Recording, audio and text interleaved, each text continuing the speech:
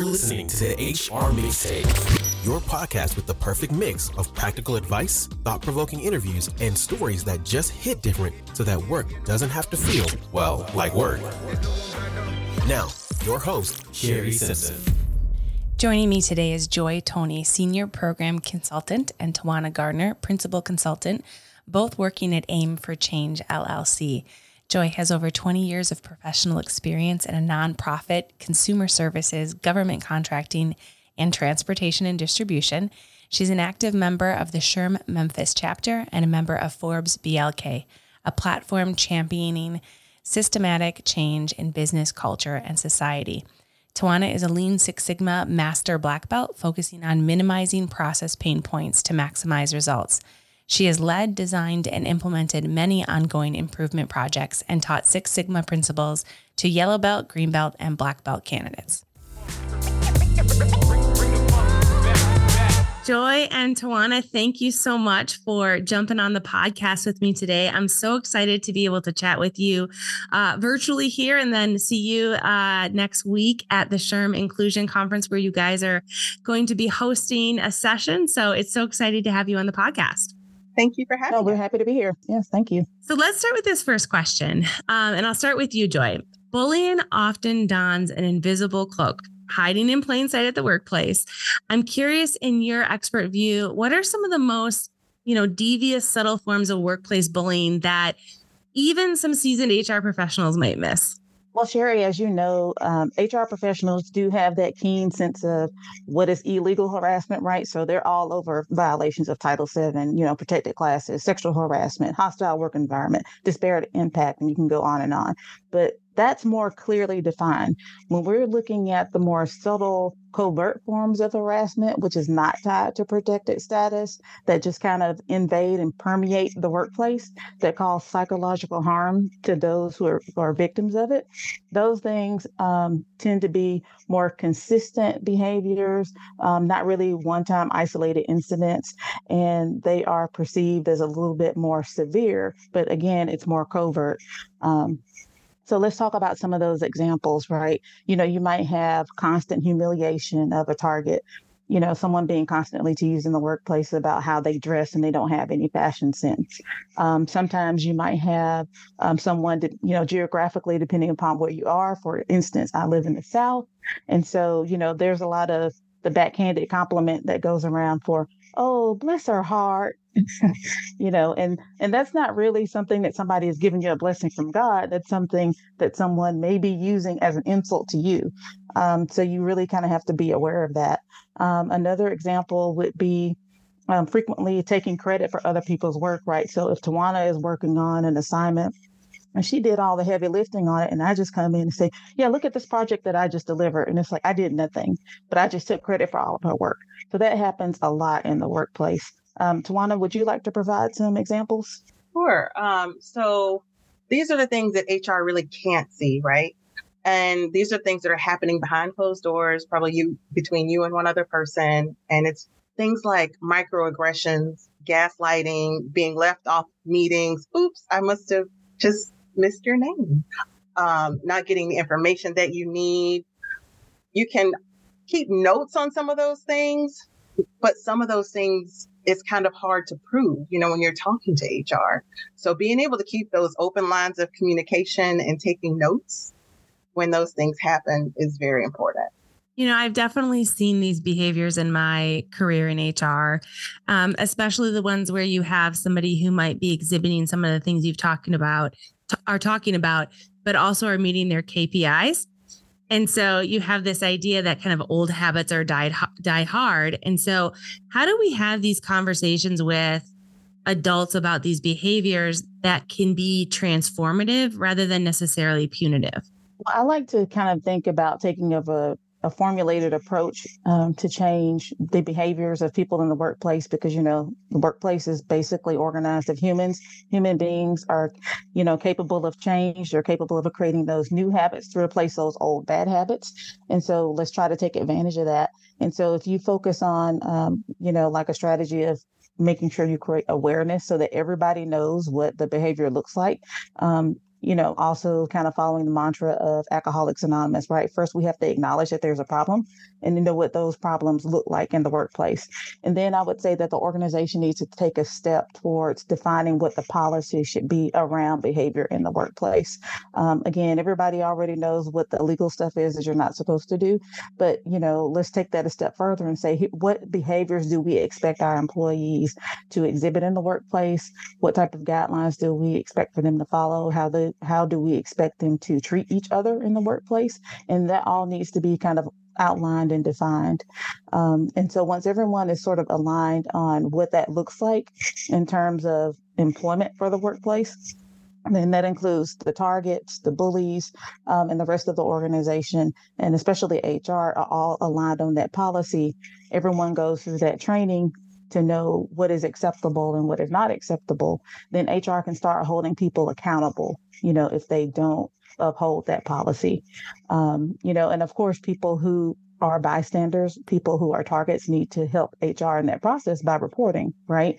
Because HR can't do anything about the situation that arises unless it's reported. And so reporting is very important, but also HR carrying through with any investigations on what's important, what's reported is also very important.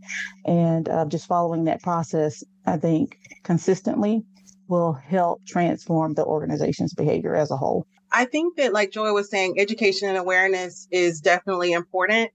I also think that where she was talking about having leadership kind of step in and a little bit of role modeling, that helps also with having mentorships for those people that are exhibiting those types of behaviors, making sure that there's an open dialogue.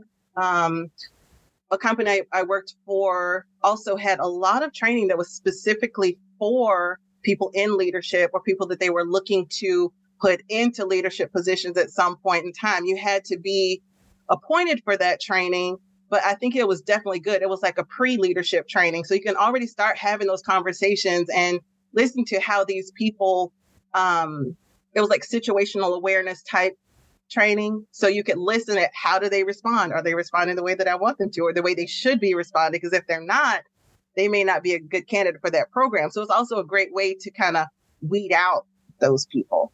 You talked about, witnessing bullying. And I think that there's this, silent majority, right, who kind of witness this stuff. And we really need them to step up, like you talked about, and report it.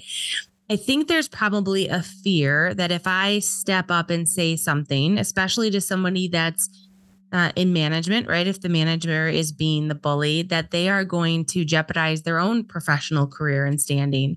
What are some tactics around that we can either deploy as HR professionals, or, if you're somebody just listening to this and you're trying to navigate that yourself, what are some tactics they can use? Well, the things that kind of come to my mind are the 3 Ds, right? And they stand for delegate, distract, or direct. If you are a bystander that is in HR or you're a bystander that's not in HR, you can always get others to intervene on your behalf once you kind of let them know what's happening.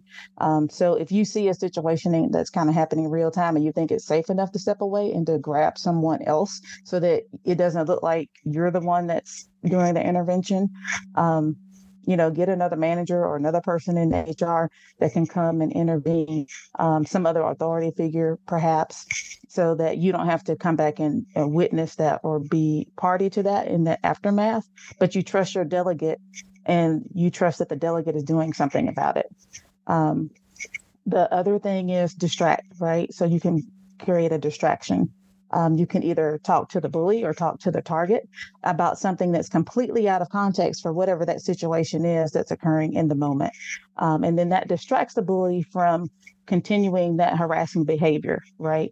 And so maybe you ask the bully or the target for their help on something. And then that breaks up that situation, right? That gets the target out of the situation so they can go to a safer environment. And then the last thing is direct. So that's really kind of being direct with the bully on what's happening. And sometimes you can mask that with humor, so it's not so obvious, but at the same time, it sends a signal that this isn't okay. We probably need to stop and then help dissipate that situation, diffuse that situation.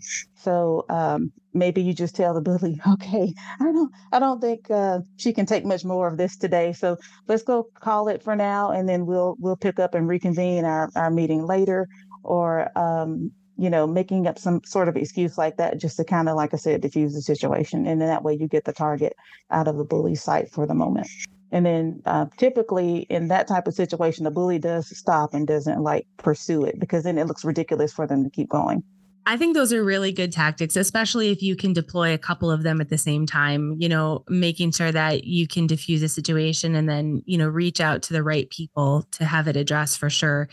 I think sometimes HR can find themselves unintentionally propagating a bully culture through bias or unconscious bias or even indifferent actions. I've seen that before in my career.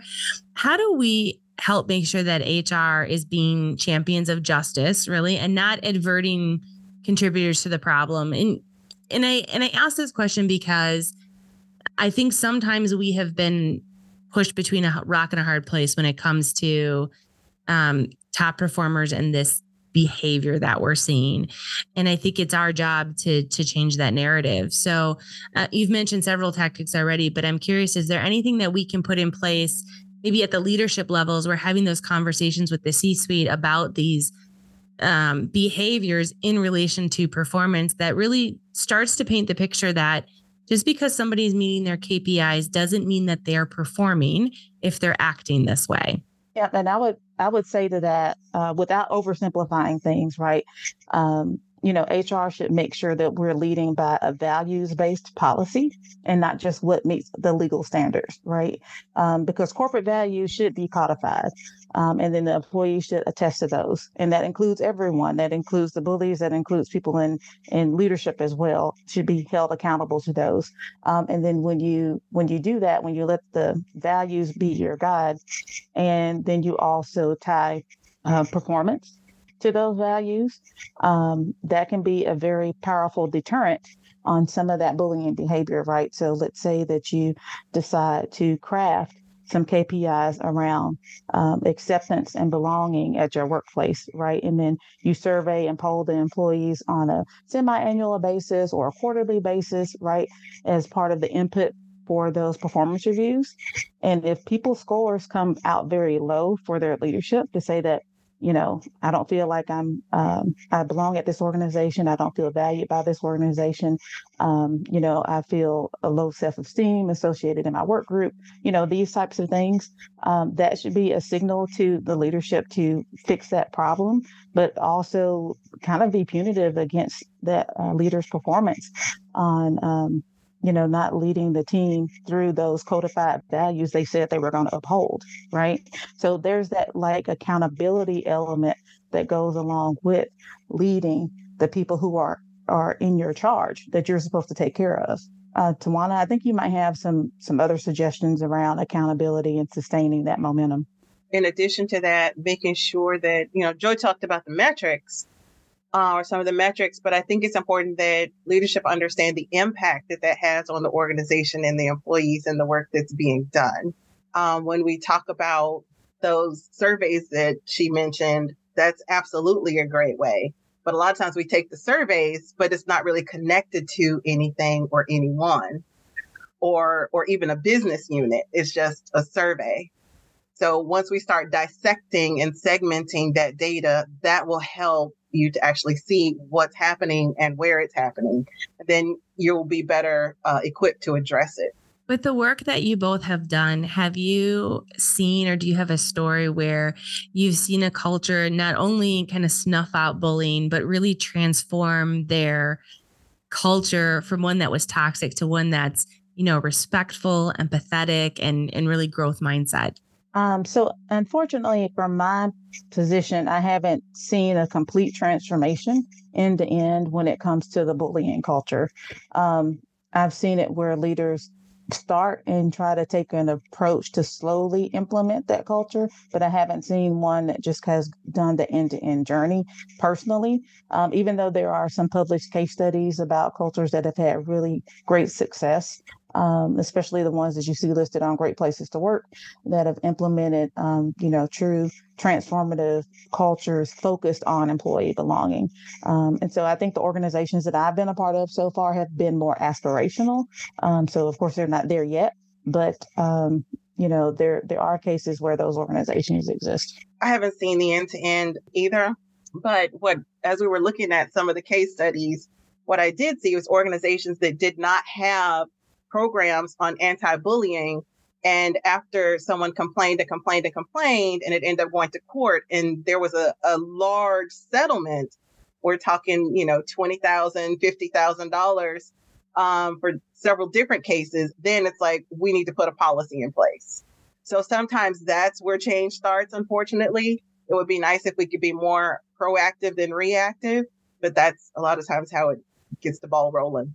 Yeah, I think if you're listening and you don't have a policy in place, this is a really good reminder that that's not only a great way to help with the legal risk involved around this, but also start to make that shift from a cultural perspective, to signal that this is important to you and that it's important to the values that you have in your organization to put a policy behind it. As we wrap up our conversation, I'm curious from both of you, how do you see empathy playing a role in, changing this narrative? We've talked a lot the last couple of years going through COVID around empathy and how that's, a business imperative right now. And I would just love to hear from both of you. How have you seen empathy really help address this? Well, just really quickly to go back to the previous question, as a follow along to that, you talked about legal risk that the HR team should be prepared for and help the organization prepare for. Just to let you know, there is legislation that is being presented for the Workplace Psychological Safety Act. And that is basically picking up where, the Title VII protections left off, and it's picking up on just protecting all people from harm, from psychological abuse in the workplace, which bullying squarely falls underneath that. So that it is taking place. There was actually a hearing in Massachusetts to get this act passed there. And so if they pass that, that'll be the first state that passes that act. And then there is also a roadshow to have other states pass the act as well. So, with the progress of change and the dynamics that's happening in the workplace, the change is coming. So I think HR professionals should definitely be ahead of that curve and adopt those policies, like we said, just so they can be on the front end of it and be proactive instead of lagging behind. But to answer your current question, with empathy, I think that it kind of resonates with two key principles, where I talked about the leadership embodying those values of those policies, right, that have been codified into the organization. So they're demonstrating what that behavior looks like in the organizational culture, and they're modeling that behavior and leading the way for everyone else, right? Because typically when people see the leaders behave a way, they start emulating that behavior of those leaders, right? Because that's how they see they can be successful in the workplace. So they want to be just like them, so to speak. And I think the other thing, again, the HR can do is to make sure that those policies have teeth, have consequences, right? So we talked about doing the surveys. We talked about making sure that process is in place that we follow for investigations and disciplinary action, and all of that, making sure that people feel comfortable enough to report so that HR can document, right, and follow up on these things. And I think the combination of these things will help people know that it's real in the workplace. And then the bullies will either fall in line with that or they will leave the organization, but there'll be no place left for them to run if they don't change their behavior. And I think, again, like I said, it starts with leadership, kind of modeling those behaviors and leading the way.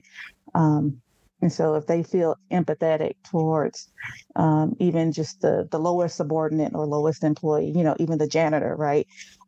If they feel compassion and empathy and treat that person with respect and fairness and, the rest of the values that the organization upholds, then everyone else should model that behavior and follow in line. Absolutely. I think that when people are empathetic, they're more likely to detect this kind of behavior. They're going to promote some type of awareness or speak up about it, maybe even help to try to resolve some of the conflict. I think the flip side of that is a lot of people that are promoting this behavior do not have empathy, or they have a lesser amount of empathy. And keep in mind, 60% of people in management are the ones that are actually doing this behavior. So who's going to check the manager? So I think that also having, I was thinking about the EAP programs, because it's going to be important, let me send you the EAP. Let's talk about why you feel like you need to treat people this way. Sometimes it's because they were treated that way. That's how they were groomed for management. Or it could be something from their past that makes them or triggers them to treat, a person a certain way.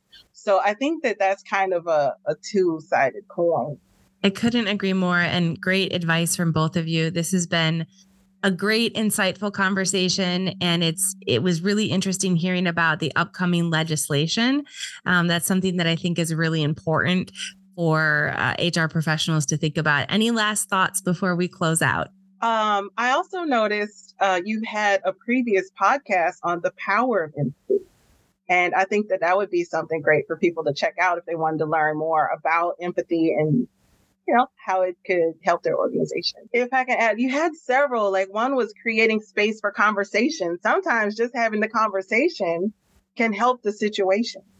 And the other was nurturing curiosity and understanding in the workplace. Sometimes it just may be a small misunderstanding, the reason why I'm treating the other person the way that I'm treating them. And also the last one was about perspectives and changing narratives. So I really enjoyed some of the podcasts that you already had out there. And I think that they're a great resource for people that are really looking to change their organization. Yep. And I agree with that too, especially since they're like consumable small bites, it takes 15, 20 minutes to listen to each one.